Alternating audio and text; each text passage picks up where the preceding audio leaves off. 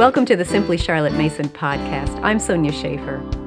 You know, some of the most enjoyable things about teaching science in the elementary years when you're using the Charlotte Mason method are that you get to share books that make science come alive to that child. You get to pique their interest in nature all around them. And you get to expose them to a world of nature that they might not otherwise have access to. All of that is done through those living books and that nature study that are so intrinsically part of a Charlotte Mason approach. Today we want to focus on the living books, and here to share some of her favorites is my friend and coworker, Karen Smith. Karen, today we're going to focus on books for what grades? Grades 4 through 6. All right, and you just recently released a new science study for those grades called Exploring What God Has Made. Yes. Many of these books are included in that study, correct? Yes. And there are many more in that study. Oh, yes.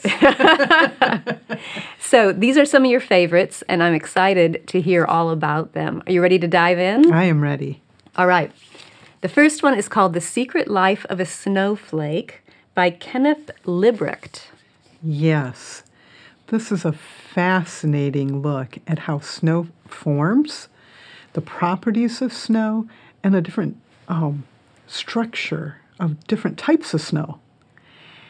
It has fascinating photographs in it. Kenneth Liebrecht, or however you say his name. Yeah, it's a difficult name.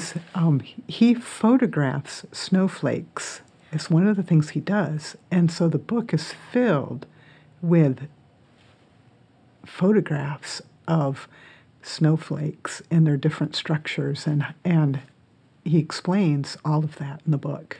It reminds me of an updated version of Snowflake Bentley and what Bentley used to do. I wonder if Bentley motivated him and inspired him in his studies. Yes. What a wonderful science of relation there. Wow. Yes.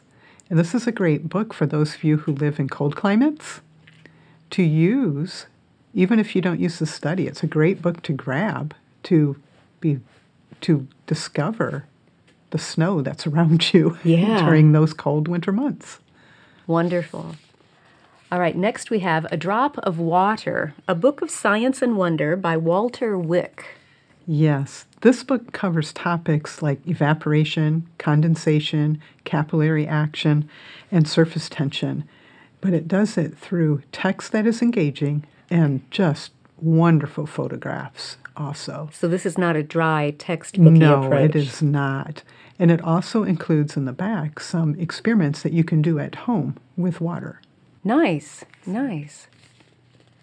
Oh, here's an old friend, Pagoo, by Holling C. Holling. Yes, a favorite author all around. Yeah. But Pagoo follows the life of a hermit crab from the time that he hatches out of his egg until the time that he is ready to mate. And it just describes the efforts he has to make to find his shell home and the dangers that he faces living in the ocean. But through his course of life, we meet other sea creatures like mussels and an octopus and all sorts of things. And we learn more than just about a hermit crab. And I'm sure it's all done in Holling C. Holling style, yes, which is so with living. Lots of information around the edges that you can read if you want to learn more. Mm-hmm. And again, you could just do the main text or read those extra bits too. This one's called Life in a Bucket of Soil by Alvin and Virginia Silverstein. Yes.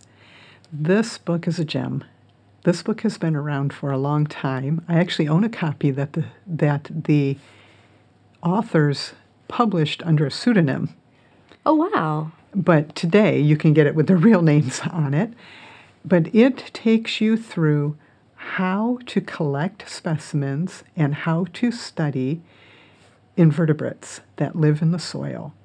And you learn about things from earthworms to spiders to beetles and to all sorts of little things that live in the soil. And it's just a wonderful guide for nature study. But it's also told you learn about all those things too. Mm-hmm. So it's not just here's how to go out and collect those. So it's a combination. Yes. Nice. And here's two little eyes looking up at me. Frog Heaven, Ecology of a Vernal Pool by Doug Weschler. Okay, tell me about this vernal pool thing. Vernal pools are temporary bodies of water. They form in the spring when snow melts, or you get the spring rains. But then, because they don't have a source feeding them, like a creek or a stream or a spring, they dry up eventually. And so this book tells you about all of the life that is dependent on a vernal pool, from frogs and salamanders to the different plants and the different birds and animals that come to them, and how those are used by them. So it's not just about frogs. No, it's about all sorts of things that happen there, and it follows it through a year, so you get to see the vernal pool at different seasons also. Oh, nice. All right, Snake Scientist by Cy Montgomery. Yes, this book tells you all about the garter snake, how it lives, how it hibernates in the wintertime, and how they find mates. But it also tells you about how scientists study them and the things that they do to learn more about them. So just a fascinating book with photographs of the snakes and people holding them and doing different experiments with them. Okay, what are you going to tell the mom who says, I'm not getting that book? That's snakes. I'm not even going to touch that book. Snakes are God's creatures too, and none of the snakes in this book will harm you. Big Cats by Nick Bishop. Now, those who didn't like the snakes, maybe they'd like to pet this tiger. They might, though the tiger fuzzy. was probably more dangerous to them than the snakes. Good point. Nick Bishop is another one of my favorite nature authors. He does fabulous photographs of all sorts of things in nature. Big Cats is just one of his books. This one has those excellent photographs of his, but also tells you about many of the different big cats. Now, he does general information about big cats, so things that they all have in common, but then he also tells details about tigers and lions and mountain lions and leopards and all sorts of the big cat family, wild cats. In the back of almost every one of his books, he also tells you a little bit about how he got the photographs and how his experiences in getting those photographs. I'm sure he had some adventures. Which is a wonderful way for you to get ideas for doing nature study also. Oh, yes. And it also gives you an idea that people who take photographs for nature or film documentaries, it takes a lot of effort to do those. Those are great ideas to introduce to your child, along with the animals itself. Wonderful. All right, so those are all in Exploring What God Has Made, Yes. that science course. Now, there's a few more sitting here that are not in that course. And this first one looks like an old one, but it's probably a good one, I'm sure, if it's your favorite.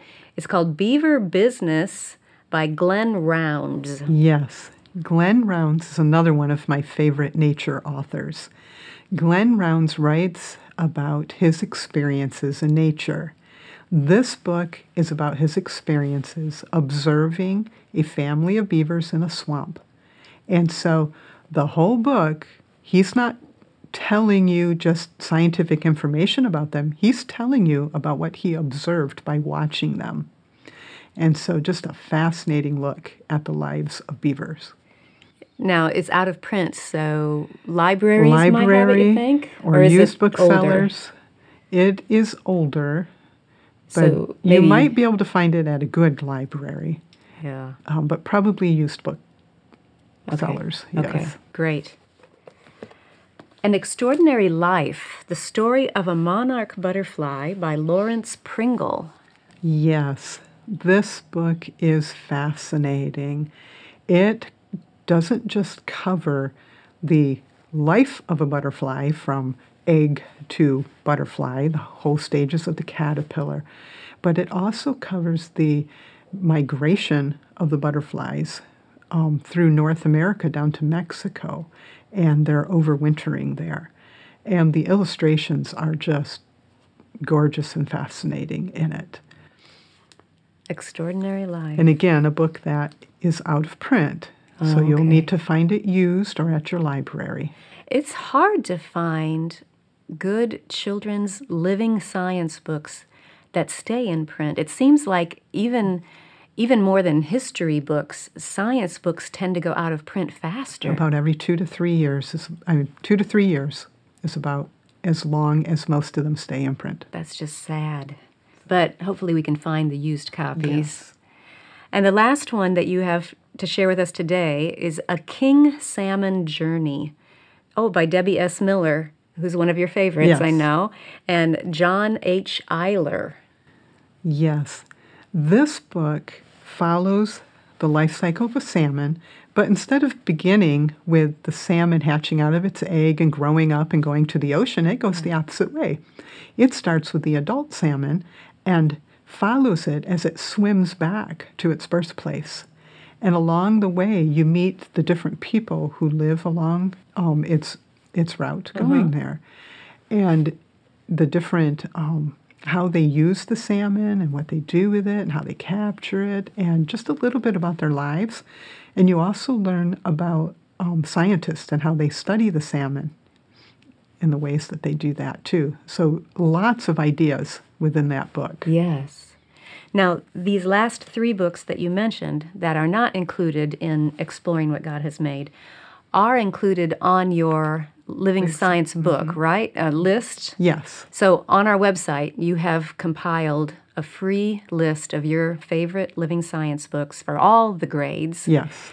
It's huge. I don't know how many titles are on there, but it represents a lot of your life researching and finding the gems.